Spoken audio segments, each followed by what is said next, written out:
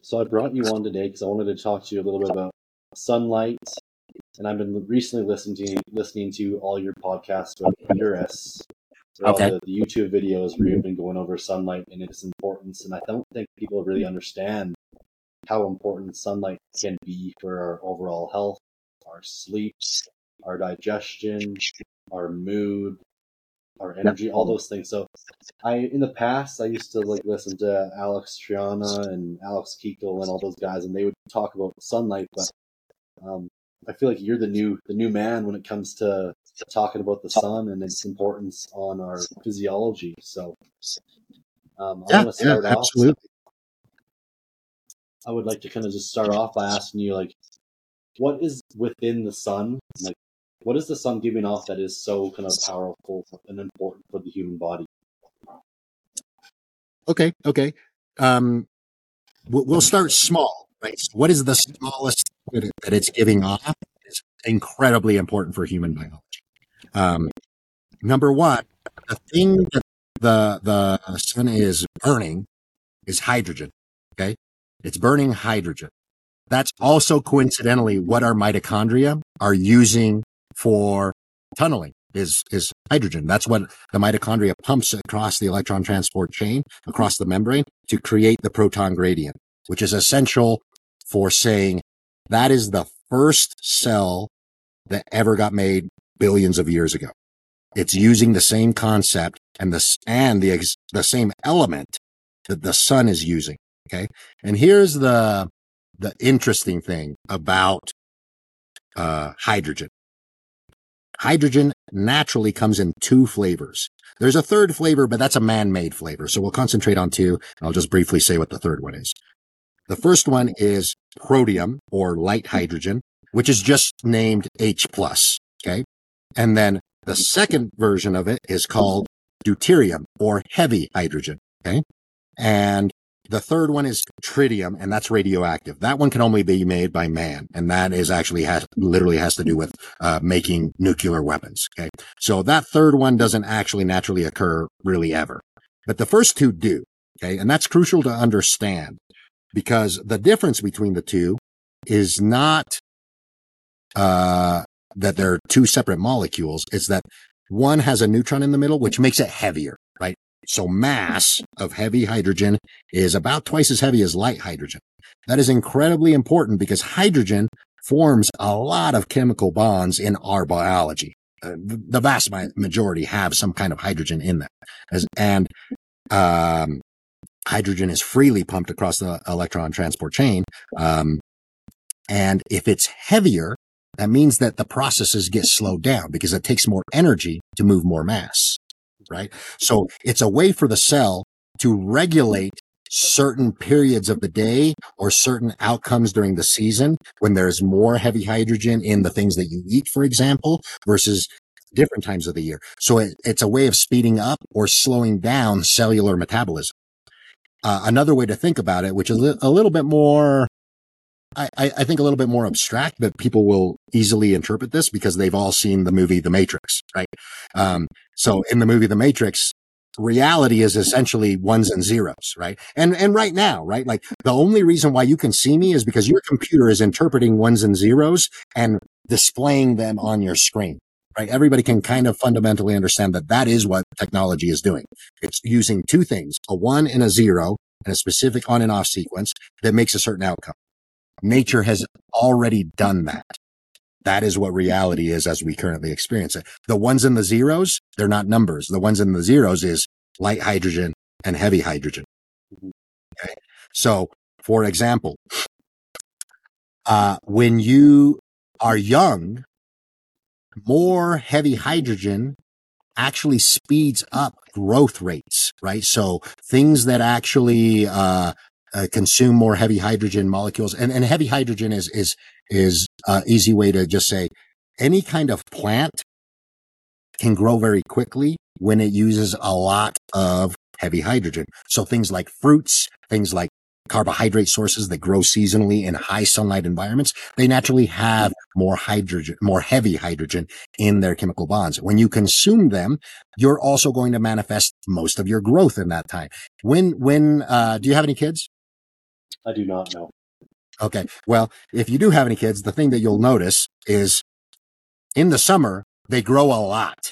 They grow a lot. The most amount of food at that point in time. Everybody dictates it with like, hey, they're consuming more food because there's more available and that's why they're growing. That's not necessarily not true, but there's also a molecular thing that's going on. And that's they're having more deuterium, more heavy hydrogen in their tissues that's actually creating a much bigger electromagnetic field effect. I don't know if you are familiar with bone being a semiconductor, meaning that the way that bone gets thicker when you load it is actually because you're compressing it and it causes a piezoelectric current.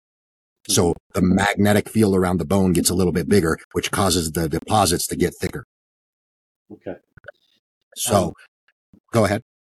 Because you said before that the heavier hydrogen actually kind of slows things down, and that's kind of just counterintuitive in my mind to growth overall. Can you explain that a little bit?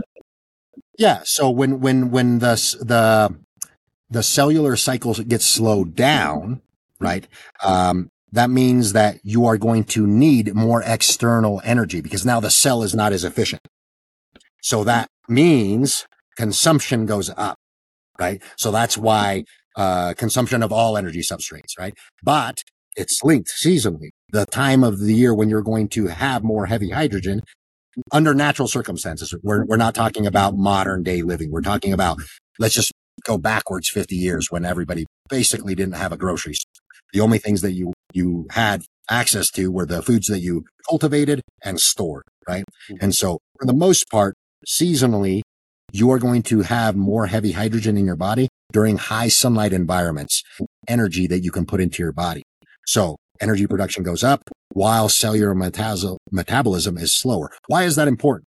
Because of something called free radicals, right? The faster the metabolism runs, the faster you can create free radicals. If you slow it down, free radical production goes down.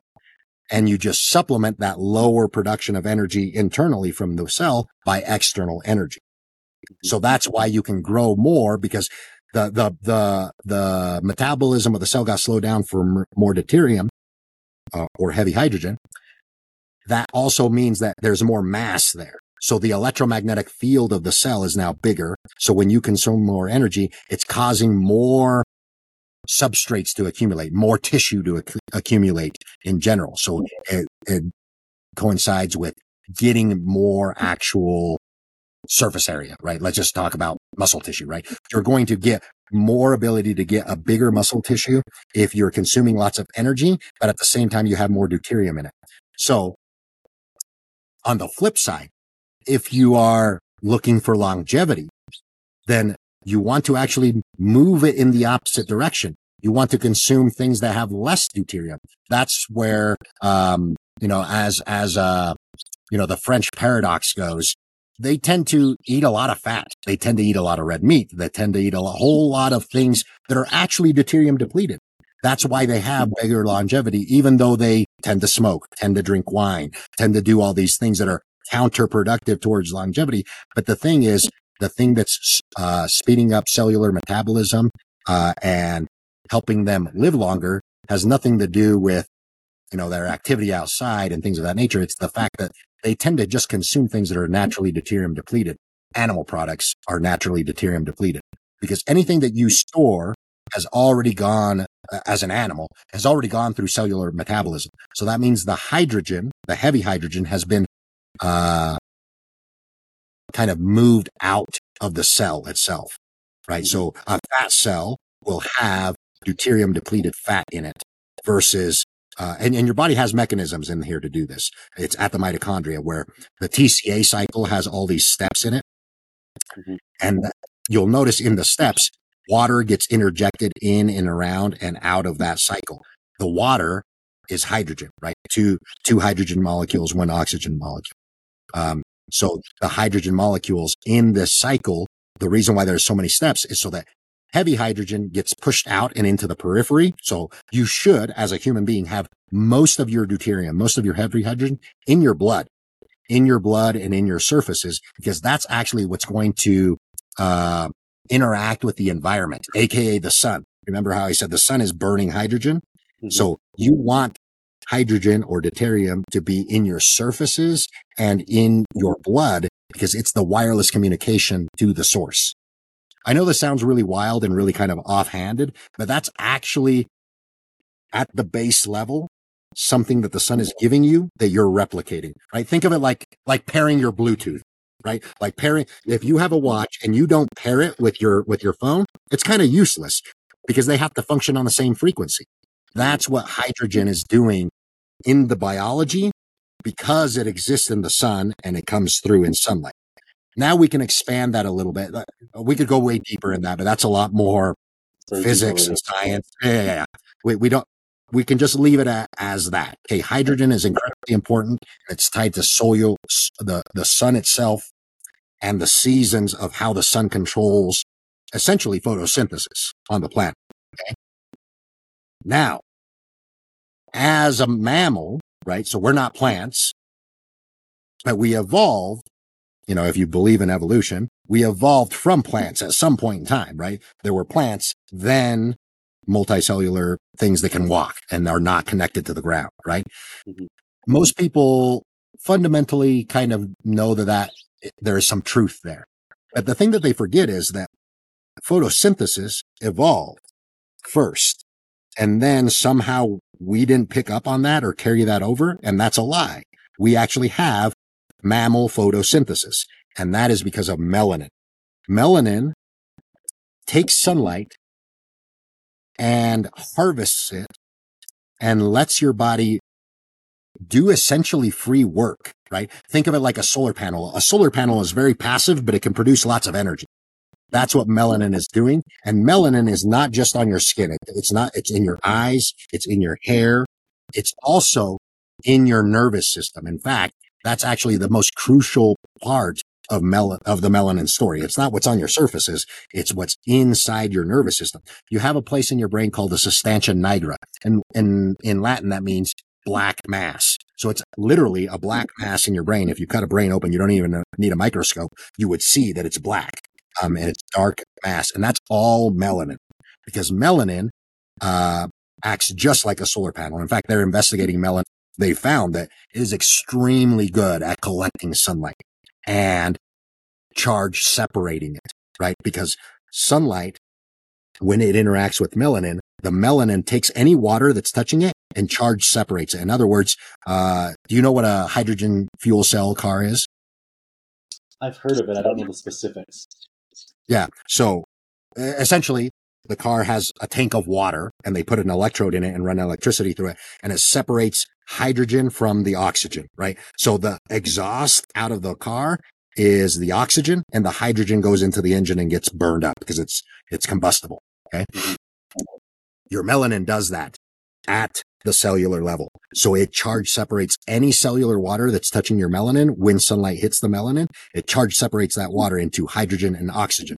The difference is your body can use both of them, right? Oxygen goes to your mitochondria to run the electron transport chain, and the hydrogen gets pumped across the membrane to create the proton motive force. So your body is actively taking advantage of that capability of melanin anywhere that you have melanin. And the most important part is your nervous system, your brain. You know, there lots of people have said it all starts with the brain, and they're not wrong. It's your nervous system and your brain that run the show.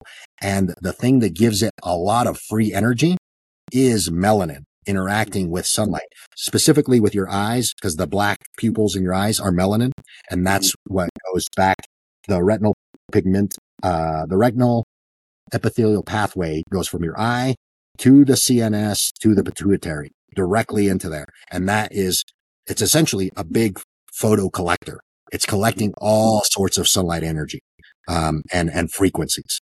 So is that why it's not recommended to wear sunglasses when you're outside walking if you're trying to get these benefits? Correct. It's because you're circumventing the information that the brain is needing to pick up, right? Because your brain is actively trying to decipher how much UVA light is there, how much UVB light is there, how much infrared is there, what's the intensity of this, because it directly tells the brain how much free energy you're going to be getting. Right. And if it's chronically sensing a lack of light, what it's starting to do is it's starting to change pituitary hormones to make you seek out more external energy. So wearing sunglasses can potentially make you hungrier unnecessarily. Interesting. Right? Because at the end of the day, in order to be a very efficient mechanism, right? Let's talk about let's dehumanize it. Let's just say that you're a machine, right?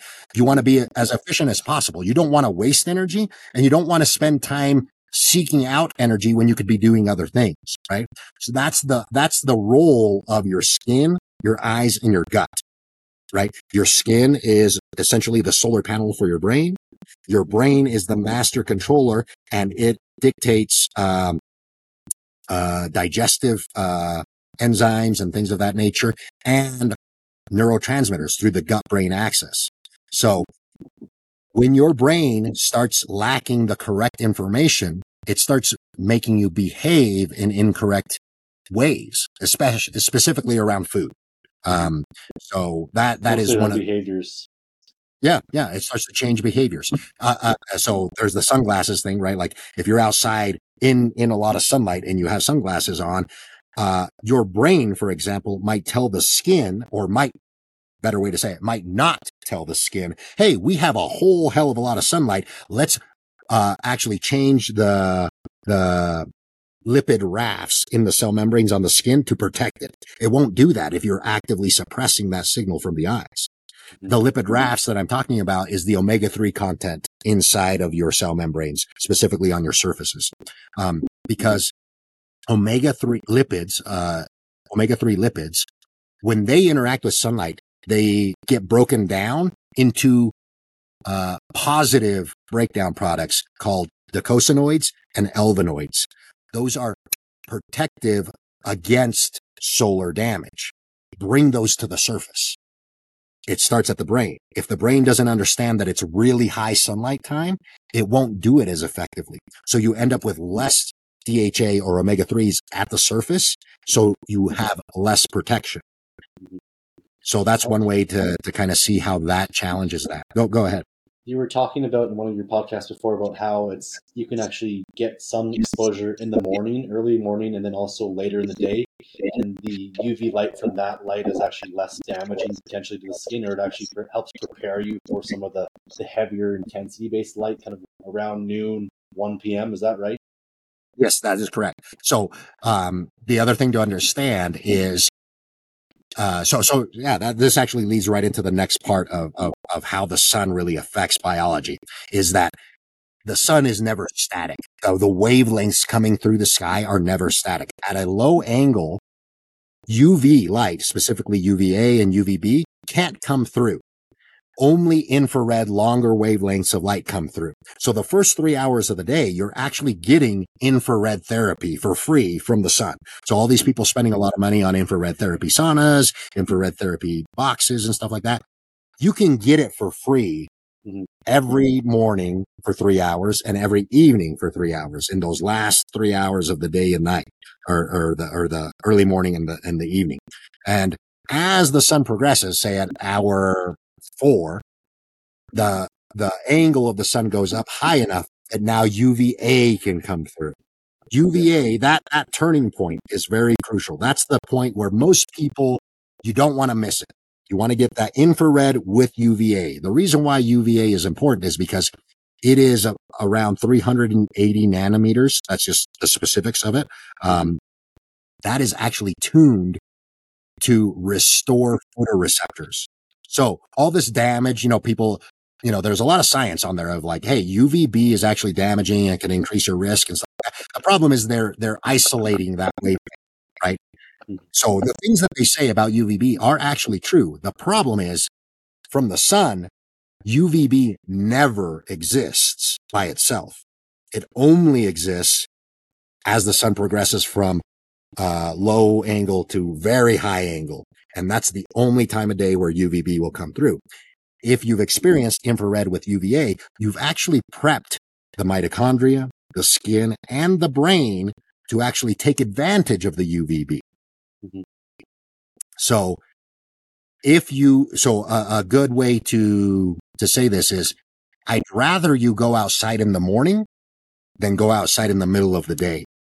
Going outside in the middle of the day leaves your body unprepared for the stress. It's kind of like telling somebody, hey, we're going to load up 500 pounds and I need you to deadlift it right now instead of warming up to it. Right? For a lot of people, that's not going to turn out very well.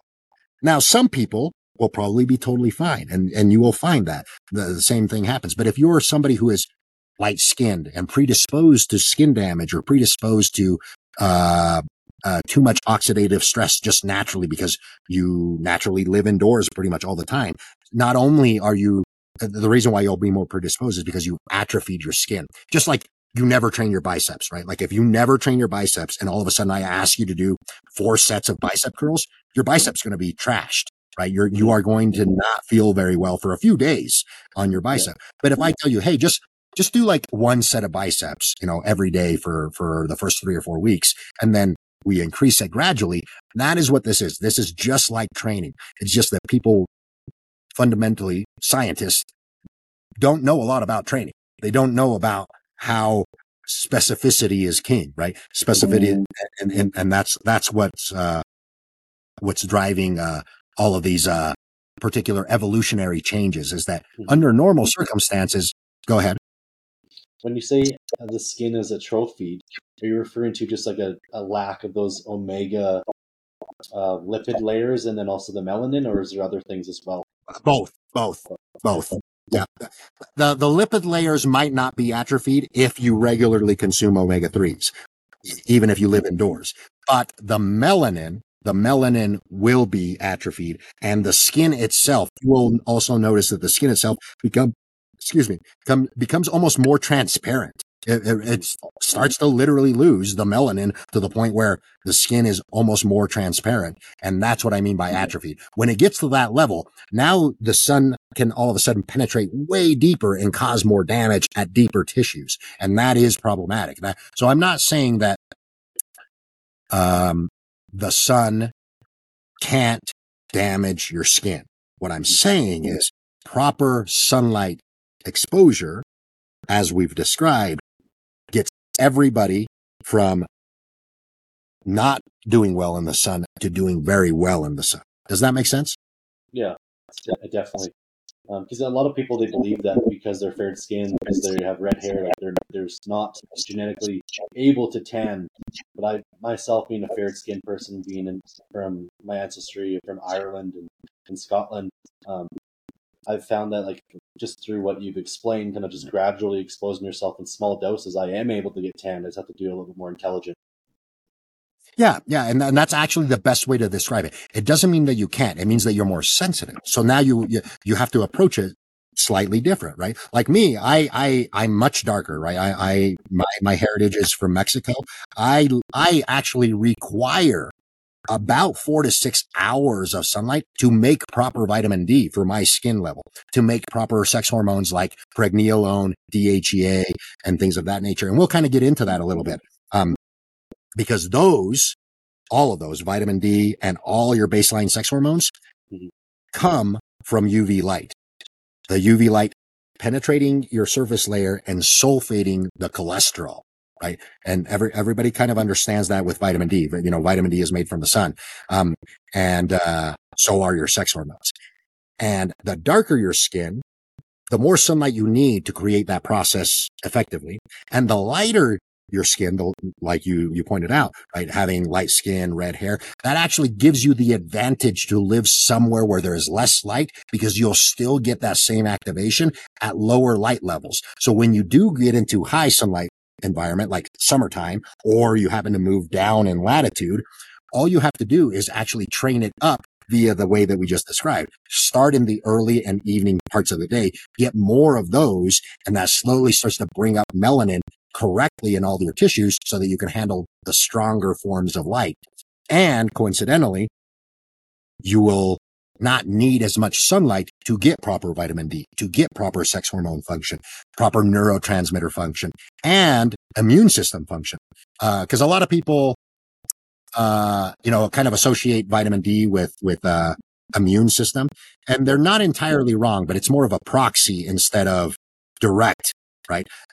Just having high vitamin D does not necessarily coincide with really good immune system. They have found that out in places where they supplement vitamin D orally to people. It doesn't come with the same outcome as naturally made vitamin D, because vitamin D is a proxy for immune system tuning, not necessarily the mediator of immune system. And I'll describe it in this way. Does it miss a bunch of steps? Like if you're just taking vitamin D supplementally, is that just skipping no, it's actually simpler than that. It's actually simpler than that. So I'll describe it.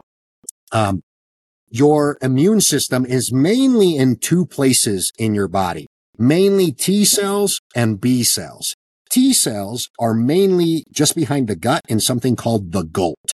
And B cells are mainly at the surface layer of your skin everywhere on your body. And those are the B cells. Is about 4 to 5 inches into the cavity of your stomach here. And obviously the surface layer of B cells are about only at most 1 inch. They're probably more like a centimeter in. Mm-hmm. UVB light can only penetrate about a centimeter in. UVA light can penetrate about 4 to 6 inches in. Okay. So vitamin D can only be made from UVB light. Okay. So if you have lots of naturally made vitamin D, that by default means that you're getting lots of UVB. That also means, because of what I described earlier, it means that if you're getting lots of UVB, you're also getting a lot of UVA. And those penetrate at specific levels. So your T cells are getting lots of UVA and your B cells are getting lots of UVB when you have lots of vitamin D naturally made in your body. Yeah. Those tune your immune system to go, hey, the B cells got this signal. That means there's lots of sunlight. The T cells got this signal, which means that we're clearly spending a lot of time outside. So now it's a double confirmation of high sunlight environment. That means that anything that you put in your mouth now can have an enormous variation of things, because in the winter, everything is dead, right? There is less variation in things that you can put in your mouth or into your body. And when there is summertime, the variation goes exponentially up. Think of the jungle, right? Like the biodiversity in a jungle is incredible compared to the tundra, for example, right? Especially in the middle of winter. So essentially, your immune system is more accepting of a larger variation of foreign substances, and only really foreign substances now get attacked instead of, for example, your own gut system, right? Like if you have a leaky gut, or another thing would be some kind of an allergic reaction to things like carbohydrates and things of that nature. A lot of people actually in the winter time, the first thing that I do this is a thing that I find a lot, is they're eating a lot of fruit, because fruit is good for you, just like vegetables. It's got a lot of micronutrients, etc. And I'm not debating those things. What I'm saying is your gut is not prepared for this enormous variation of fruit molecules that have more deuterium. They have a lot more things in them, and your skin is not telling your gut, well, it's not telling your brain, to be specific, and then your brain is not telling the gut of, hey, this fruit that you just consumed, it's totally fine. It's actually going, hey, the sunlight interacting at the skin is telling us, the brain, that there probably shouldn't be a lot of variation coming into the gut. So anything that's out of this scope, we should probably treat it as a foreign substance. I see a lot of that with people consuming a lot of fruit in winter months at high latitudes. You actually get an immune system response to it. That's actually what's going on. That's something I've noticed with myself, is being someone who's trying to put on body weight, consuming a lot of carbohydrates, a lot of fruits. In the winter times, I just can't tolerate as many carbohydrates. So I've been switching to more kind of higher protein, higher fats, and digestive issues have seemed to kind of clear up. Yep. And that is the mechanism I just described. It's because your skin and your gut are working together via the brain, because your skin is actually wirelessly connected to your brain. It sends wireless communications there, because your skin and your brain actually come from the same tissue. A lot of people don't know that. When you're a fetus, it actually splits and the skin forms the exterior and your brain stays on top. So they begin as one tissue. That's called entanglement. This is something in physics that's well known.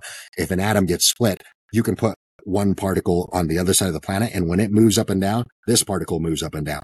That's entanglement, quantum entanglement. Your skin and your brain actually have that connection. They are wirelessly connected through quantum entanglement because a lot of the same atoms are in the skin that are in your brain.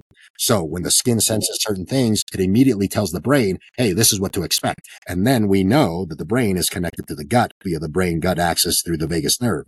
So it tells the gut what to expect as an income, right? Because the gut is the place where you're most compromised, right? Because that is exposed directly to the external inputs, and your gut is designed to let some of those in. It has to know what's the good guys and what's the bad guys. This is one of those mechanisms. Gotcha. Let's say that someone over the course of winter, there's maybe a couple days of the week where things are a little bit nicer. Could you kind of, in a way, auto-regulate it so that on those days you kind of make those more carbohydrate rich?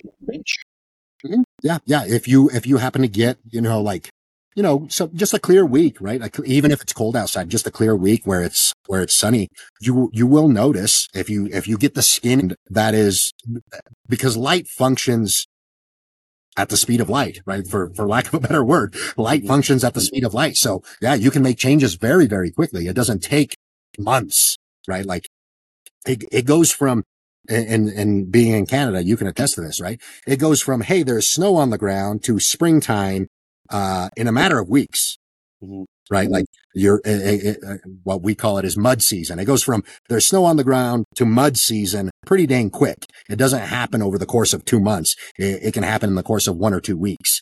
And so yes, this mechanism can be modulated, especially if you live at high altitude, because altitude does play a role with how much UV light comes from the sun through the atmosphere. The higher your altitude, even in the winter, if you get a sunny day, you're going to get a lot of UV light. Is that then, because you mentioned about the speed of light, is that transiently quickly changing the microbiome, all the bacteria, or is there a lot of other things going on too? Nope. It will directly change the microbiome. In fact, there's a couple studies with indigenous people where they actively fed them junk to see if it would change their microbiome, but they did not change their lifestyle. They told them to still do all the stuff. What they noticed is the sunlight prohibited the junk food from changing their microbiome. In other words, your microbiome is controlled more by light than it is by food. And that actually makes sense intuitively because your microbiome is bacteria. Bacteria need light to grow, right? If you have a petri dish and you put it in a cold, dark place, that bacteria is not going to grow very well. But if you put it in a windowsill, for example, you're going to grow really good amounts of bacteria. It is actively controlled by sunlight way more than it is your food intake. Yeah. As athletes, as strength athletes, as bodybuilders, like, in many cases, we need to have higher carbohydrate intake. So do you have any kind of protocols or strategies that you can kind of use to kind of hack some of these lighter, darker environment situations in the wintertime? Yeah. So what I default with is do what nature does, right? What kind of carbohydrates are easily available into the fall months and things of that nature? That's going to be anything that grows at the ground level or in the ground level. Things like potato, things like squash, things like sweet potato. Those types of carbohydrates you will find that in the winter do not affect you nearly as much as above ground carbohydrates and above head carbohydrates like fruit, for example. So higher up the carbohydrate grows, the more you want to kind of bias away from that in the winter months, and the lower down the carbohydrate grows, closer to the ground or in the ground, the more you want to shift to those if you still need to eat a lot of carbs. You will find that you digest those much more easily and with less upsetness in the stomach. Would you see any potential detriments to consuming higher fats kind of in the winter months from like a health perspective? No, from a health perspective, I would say that's actually beneficial. Okay, even for like an athlete using potentially performance-enhancing drugs that has more inflammation. Oh yeah, if you're using performance-enhancing drugs, I would say it has no effect. No effect in which direction, I guess. Well, in a way that it wouldn't be negative at all, because okay. because this doesn't give you how would I say, it doesn't give you the leeway to eat enormous amounts of calories, right? Like if you overeat, you're still going to get fat, but Mm-hmm. because you ate fat versus carbs, that's not really going to have that big of a change in your body composition. But I will tell you this, if your stomach is messed up and is not digesting things well, that will have a bigger negative outcome on performance, on well-being, because and you probably noticed this, right? When your stomach isn't feeling well, you're mentally also not feeling well. Absolutely. Right. So yes, I would say that shifting to a little bit more fats to make up for the calories that you're not able to consume from carbohydrates, is definitely a positive, because your mental well-being will go up. And I will tell you this, if you are a true performance athlete, bodybuilders, performance is debatable, but if you're a true performance athlete, if you're a true performance athlete, this is your winning ticket, right? Mm-hmm. Like, you train this all you want, but if this is lacking, you're going to have a bad day, right? So yes, I will say that shifting your eating habits to make sure that your digestion is on point is probably just as important or more important than how many carbohydrates you've consumed. Yeah. Okay. Yeah. Thanks for that. Can we talk a little bit about kind of red light devices and your kind of opinions on them? Are they powerful enough to actually have any substantial change and drive some of these positive benefits that we're talking about? So yes, I would say that the the you have to vet them, right? And that's why I don't get into like all red light therapy devices are good or bad or whatever. If the infrared therapy device is powerful enough, it will drive very good benefits. The problem is most of them, because not a lot of people know this stuff, right? Like they're not electrical engineers. They're not light engineers. So they can't tell the difference between a good red light therapy and a bad red light therapy lamp. So I'm just going to put some details out for people to kind of be able to play back and hear. Number one, you want at least 2 wavelengths of red light in the panel. And that's going to be a frequency somewhere in the 600s, like 660 or 670 nanometers, and another frequency in the 800s, ideally like 830 or 850. If the manufacturer does not list the frequencies, I do not buy it. I don't even consider it, right? Because this is a known thing in that industry. If these are the frequency wavelengths that you want to be giving to people, somewhere in the 600s, somewhere in the 800s. So ideally, one of each.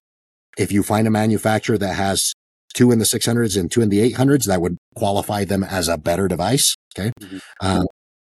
Then the next thing that you want to, so that's the frequencies, right? That's key. That's kind of like saying, this meal has enough protein, right? If the meal has 10 grams of protein, well, I'm not going to eat that meal. I'm going to choose a meal that has, 30 grams of protein or more, right? So immediately that's the best way to think about it. The frequencies are how much of the good stuff is in it, right? Now, how intense is it, right? That's the next thing that most panels are underpowered. And that measurement is measured in, if they say it, right? Not all manufacturers will list it, but it's measured in microwatts per centimeter squared. That number should be as close to 200 as possible, and there should be a distance associated with it. So it should read something like 180 nanometers per centimeter squared at 6 inches. So what that means is that if you stand 6 inches away from that panel, it's going to deliver that amount of intensity, and you want it to be as close to 200 as possible. And if they list those, that's great. Now you can actually vet those. Most manufacturers won't list that. They'll just list the wattage, but they try to confuse people.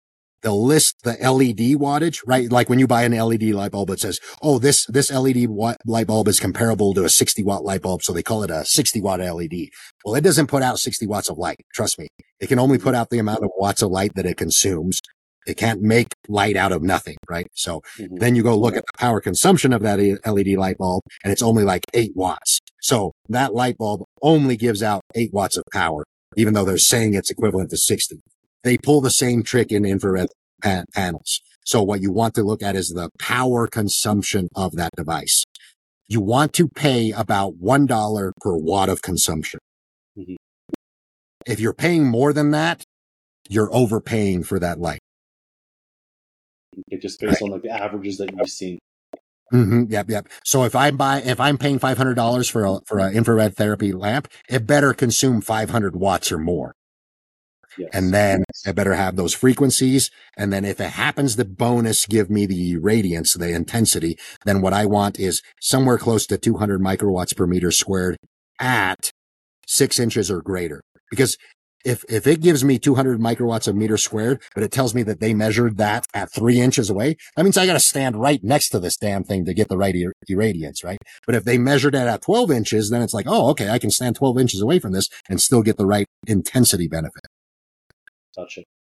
In terms of tanning beds, do you ever have any of your clients use those to get some of those UVB lights, or do you feel like that's a so if the tanning beds, so it's kind of the same thing. You kind of gotta call the guy up or the people, the tanning bed place where you're either the manufacturer or the place that you're going to. And you ideally, if you're going to use a tanning bed, you want both UVA and UVB light bulbs in the bed.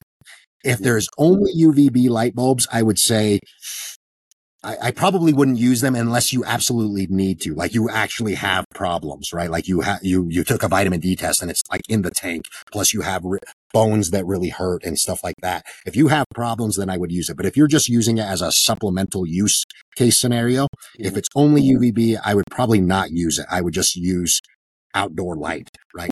Or I would go out of my way to buy something called a Spurdy D lamp.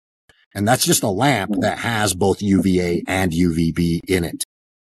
And that's kind of like an infrared. Go ahead. Is that different than your kind of regular morning waking light that you see? Yeah. It's different because these are powerful enough that they will actually create a tan and create vitamin D production. Okay, gotcha. One more thing to ask then is because right now, like, you're quite tanned. Is there potentially a detriment to being a little darker in cooler climates then? Yes. It means that you need to spend more time outside. And the reason why I'm tan, right? Because I live in Wyoming. There's snow all over right now, right? I don't get a lot of sun right now. The reason why I'm tan is because the more cold, right? And this is physics involved, and this is a deuterium story. The more cold, the more internal cellular light you make, including low-level UV light. So the reason why I'm still tan is because I get cold it's 30 degrees Fahrenheit. It's 1 degree Celsius outside. I'm with my shirt off and I'm experiencing a lot of cold. That's what makes when your hands get red when you've been outside in the cold, that's actual nitric oxide. And the nitric oxide is being accompanied by internal UV light that your cellular metabolism is making. So I'm actually tanning myself from the inside out. That's interesting.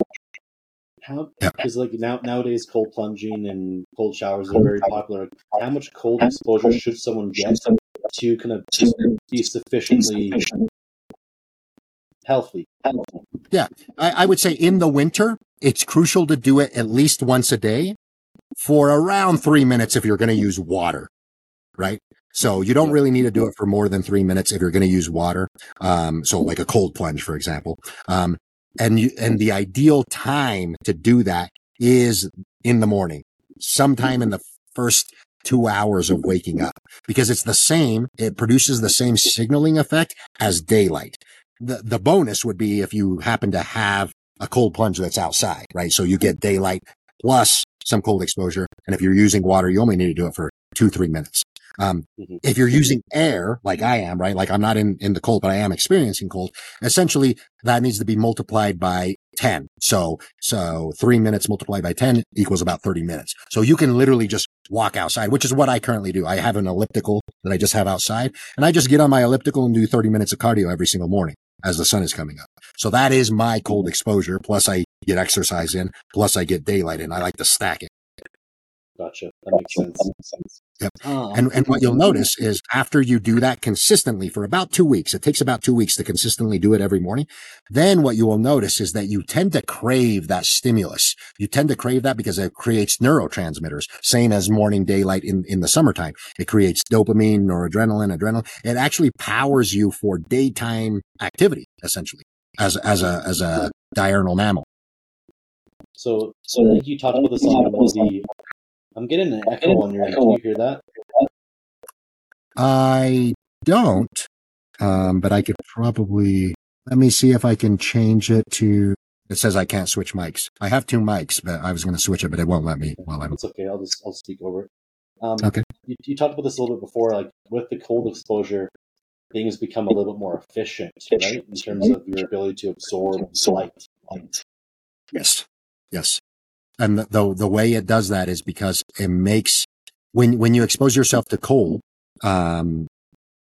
this goes back a little bit to the conversation of what I said about how when your eyes interpret high sunlight environment, it exposes more, it changes the lipids in the cell membranes.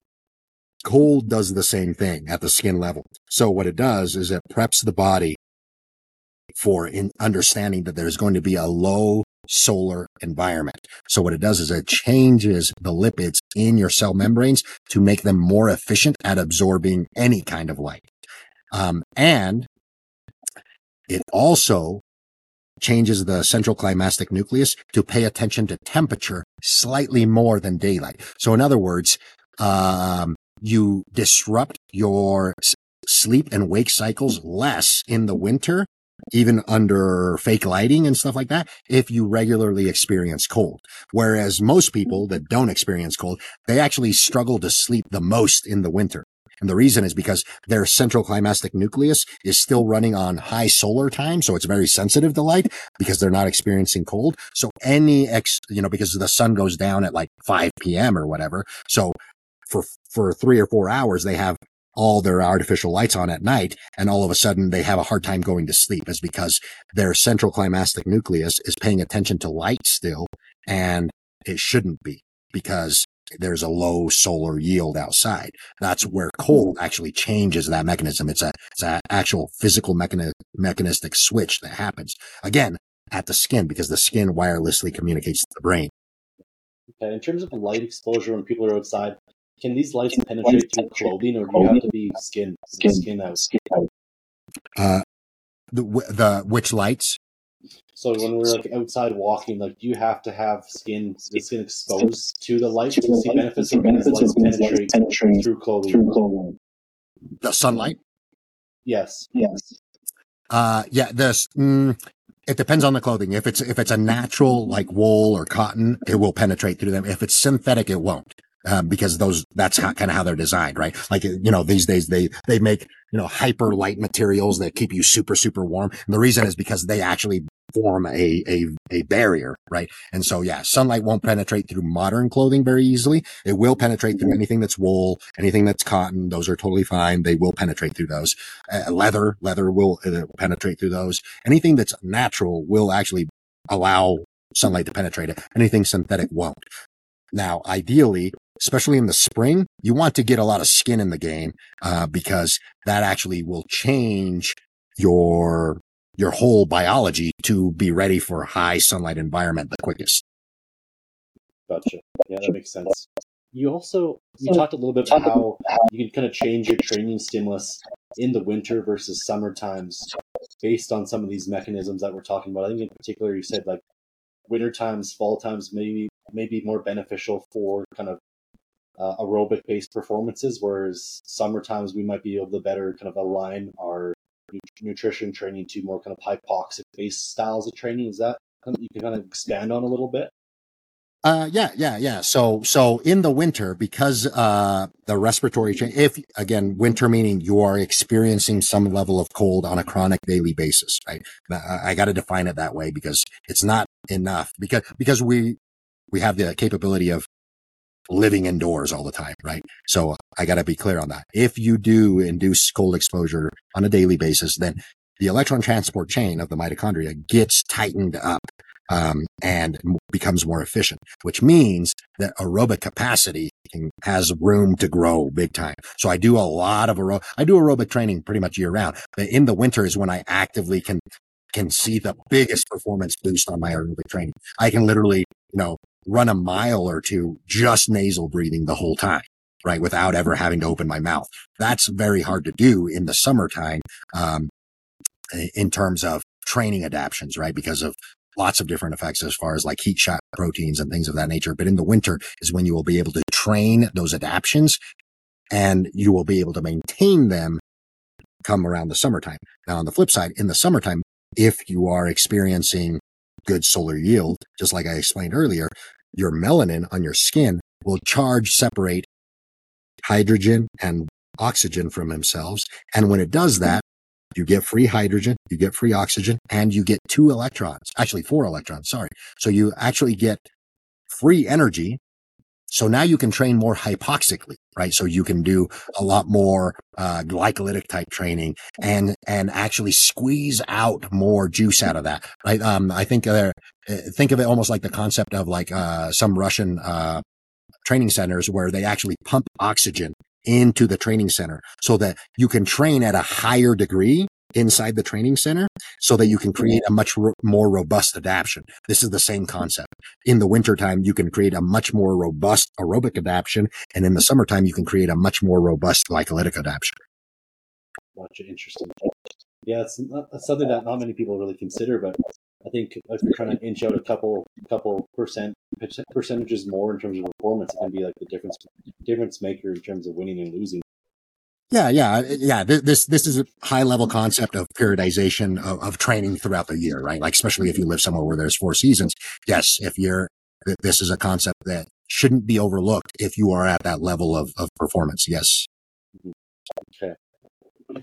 Is there anything that we can look at blood work wise to kind of help determine whether or not we're getting in enough sunlight in the winter times beyond vitamin D levels? Is there anything in particular that's really kind of negatively impacted if our circadian rhythms aren't properly aligned, or is it just going to be like a systemic burden? Let me plug in my laptop and I will answer that. So let me quickly do that, and that way we don't get cut off. And then I will think about that. But yes, I do believe it's not so much about the sunlight in the winter, right?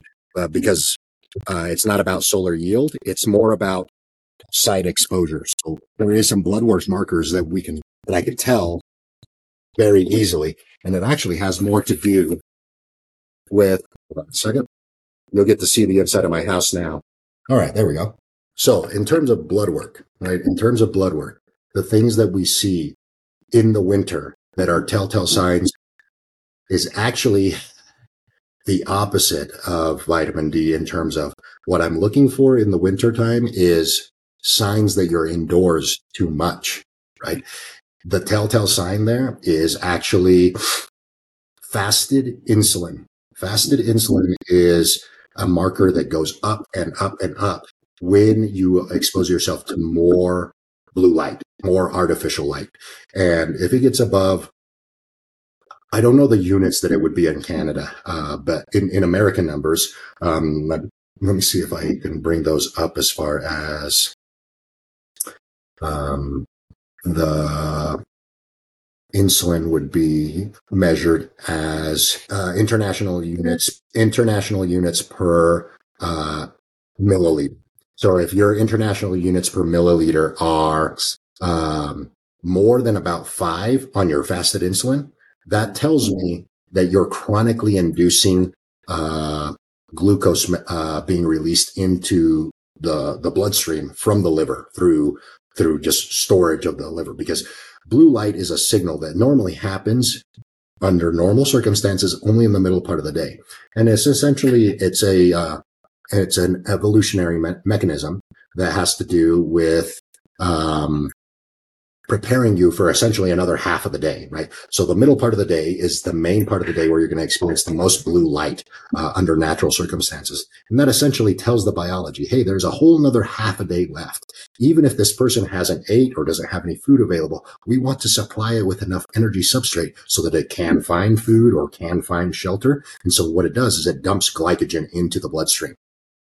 And then that naturally raises insulin. The problem is, that is the whole time that you're exposed to blue light. Under normal circumstances, that's only for like 3 hours in the middle of the day. But when you're indoors in the winter all the time, it's happening the whole time. So insulin will chronically go up and up and up. So if your insulin value is at a 5 and then a couple months later, your insulin value is at a 7, it's telling me that you are actively releasing more and more glycogen into the bloodstream, and your insulin level required to control that glucose is having to go more and more and more. Gotcha. You'd probably see some negative effects then on like hemoglobin A1C then too, potentially in fasted glucose. Yeah. So fasted glucose or fasted insulin is a leading indicator, and then glucose, and then A1C. So A1C is a lagging indicator. So I tend to look at fasted insulin first if it's available, because it is a leading indicator. Yeah, gotcha. Is there anything else that you would look at? Yeah. So the other thing that I look at is BUN creatinine ratio, right? Okay. If your BUN creatinine ratio is high, and we see that your BUN is the cause of that, because it's a ratio, right? So that could be that your creatinine is low or that your BUN is high, right? Mm-hmm. So if the BUN creatinine ratio is flagged high, then I go and look at the BUN directly and the creatinine directly. If the BUN is elevated, it tells me that your urea cycle is functioning in overdrive. And so that's why your blood urea nitrogen is elevated, because your urea cycle is trying to, compensate for not being very efficient. Remember what I said, when you are experiencing cold, it makes mitochondrial processes more efficient. When they don't become efficient, or when they become inefficient, you're going to dump more urea out, more nitrogen. You're going to dump more nitrogen. Essentially, have you heard of, protein misfolding and things of that nature? Yes, at the liver, right? Mm-hmm. Yep, at the liver. Yep. And so protein misfolding is nitrogen because that's what protein is. Protein is where you get your nitrogen backbones for everything. So when it's misfolded, it's not useful for anything. It's got to be excreted. That's what urea is Gotcha. Urea. So when that goes up, it tells me your mitochondria is not folding proteins correctly, which means the efficiency of the mitochondria is going down and not up. So you need more cold exposure, right? So because you asked what in blood work can tell me that I'm not spending enough time outside in the winter, and that would be it, because winter is cold. So when cold is actively being experienced, you will notice mitochondrial efficiency should be going up if you're experiencing the right amount of cold. Mm-hmm. In terms of like actual cold temperatures and sensation and whatnot, like, do we need to get to a point where like we're shivering, or is there like a certain temperature?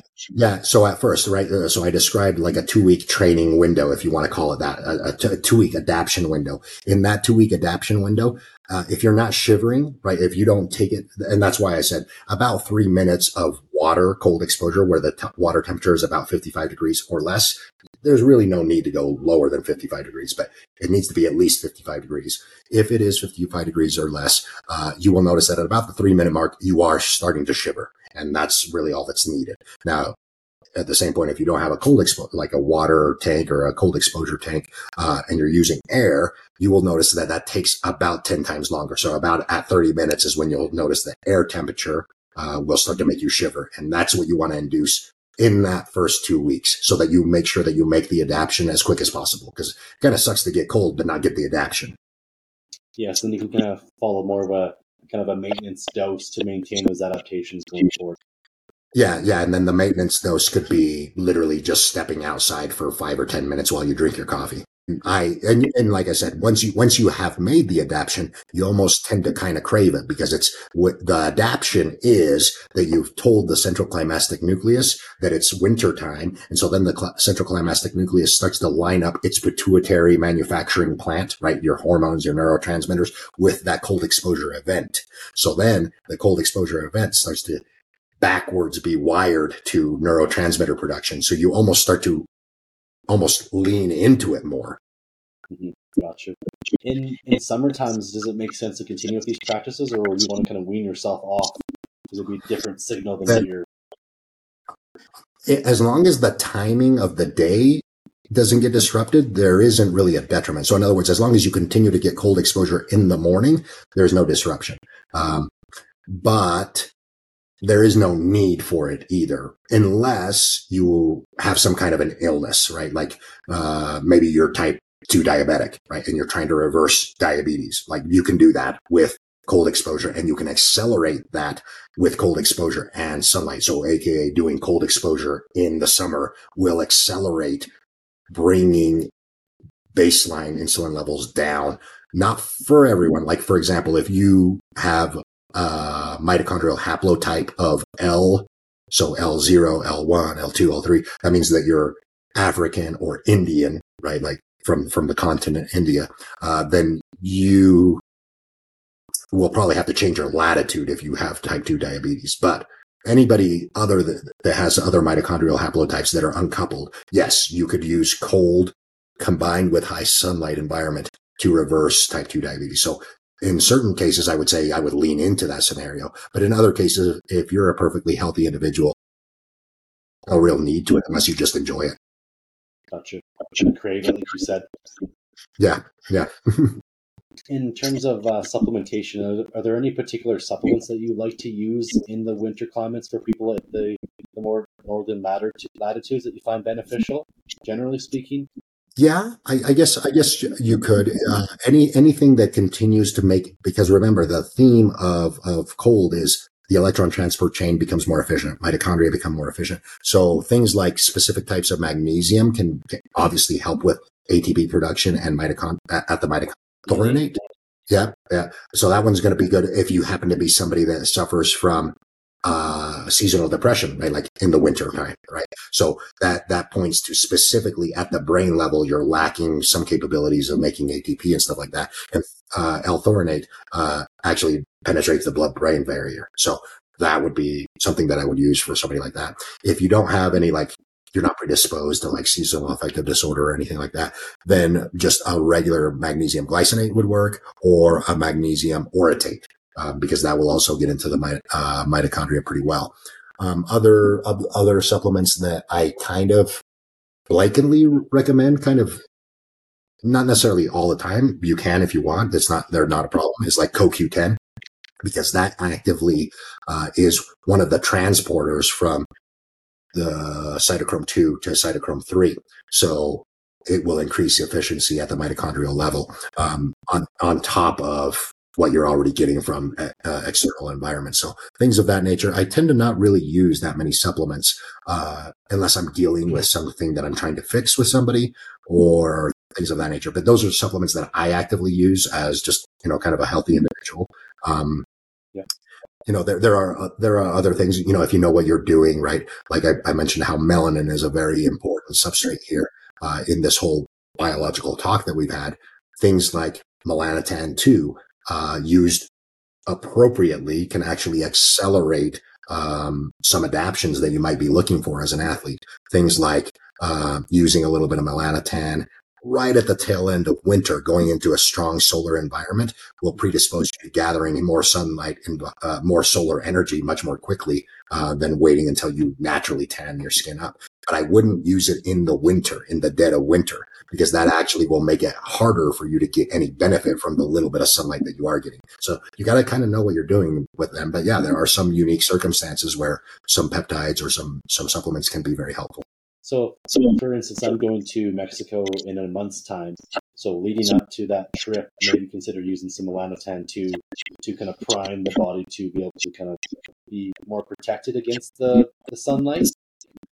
More protected and also more efficient at gathering that high solar yield, right? Because you're going to go quickly from low solar yield to high solar yield. So inducing a little bit. And the most potent thing is you want to pair the melanotan with cold exposure. So like the 2 weeks before, you would be like, hey, I'm going to intend a lot of skin exposed to cold for, 10 minutes every day. And then I'm going to take a little bit of melanotan daily. Not enough to change your skin color, because you don't want your skin color to change while you're in a low solar environment. You just want to prep it for alpha MSH to be slowly elevated. And then when you land in Mexico, you'll get dark much, much quicker, and you'll gather more solar energy much quicker. What kind of doses would you be doing on a daily basis paired with that 10 minutes of cold? Do you know off the top of your head? Yeah, somewhere around 200 micrograms. A day, okay. Yeah, Gotcha. 200, 250. What, it really depends on how it breaks down, depending on the size, how many milligrams are in the bottle. But somewhere between 200 and 300 is the sweet spot that you can take daily for a couple of weeks. That won't affect skin color immediately then. Okay, awesome. I need to take off because I have to head to work, but thank you very much for your time, David. Really appreciate it as always. Learned a Okay. lot today. If people want to find out more about you, where can they reach you and learn more about you? So the easiest places are definitely on Instagram. So there is David Herrera 1119 on Instagram. That's my personal channel. That's where I put like little shorts from Urus, right, that you watched. That's also where I put some of my personal training. And then as far as like specifically about sunlight and about cold, I do have a second Instagram channel called The Solar Athlete, and that's where I post a lot of like scientific content of like how some of these mechanisms work, with some pictures and stuff. It is Instagram, so it's hard to kind of like really detail it out. But on that same Solar Athlete Instagram, there is also a link in the bio, where you can actually go and download modules specifically. And the modules are video and audio that are more actionable in nature. And they're labeled by, hey, if you want to know specifically about how to get the most out of sunlight, and there's a module for that. Specifically about cold, there's a module for that. Specifically around electromagnetic fields or grounding. So they do almost everything with all the detailed bits that we've talked about today. I wish I knew about this before we had this call. I could have did a bit of research. So, yeah, sorry about that. I'm not great. I'm not great at advertising, but yes, the Solar Athlete Instagram is where there's that. And then, like I said, in that there's individual modules. They're about 20 minutes long. So they're a short listen that you can download the audio or the video, and there's 12 of them. And then at the same time, I also, in that same, one, I offer for like $90, you get all of the modules spread out over 2 months. And, you also get a members Q&A. So once a month, I get on a Sunday and answer questions for anybody that's watched the modules and stuff like that. Awesome. Great stuff. Yep. Thanks again, man. Have a great rest of your day, and I'll talk to you soon. Awesome. You too. Okay, bye.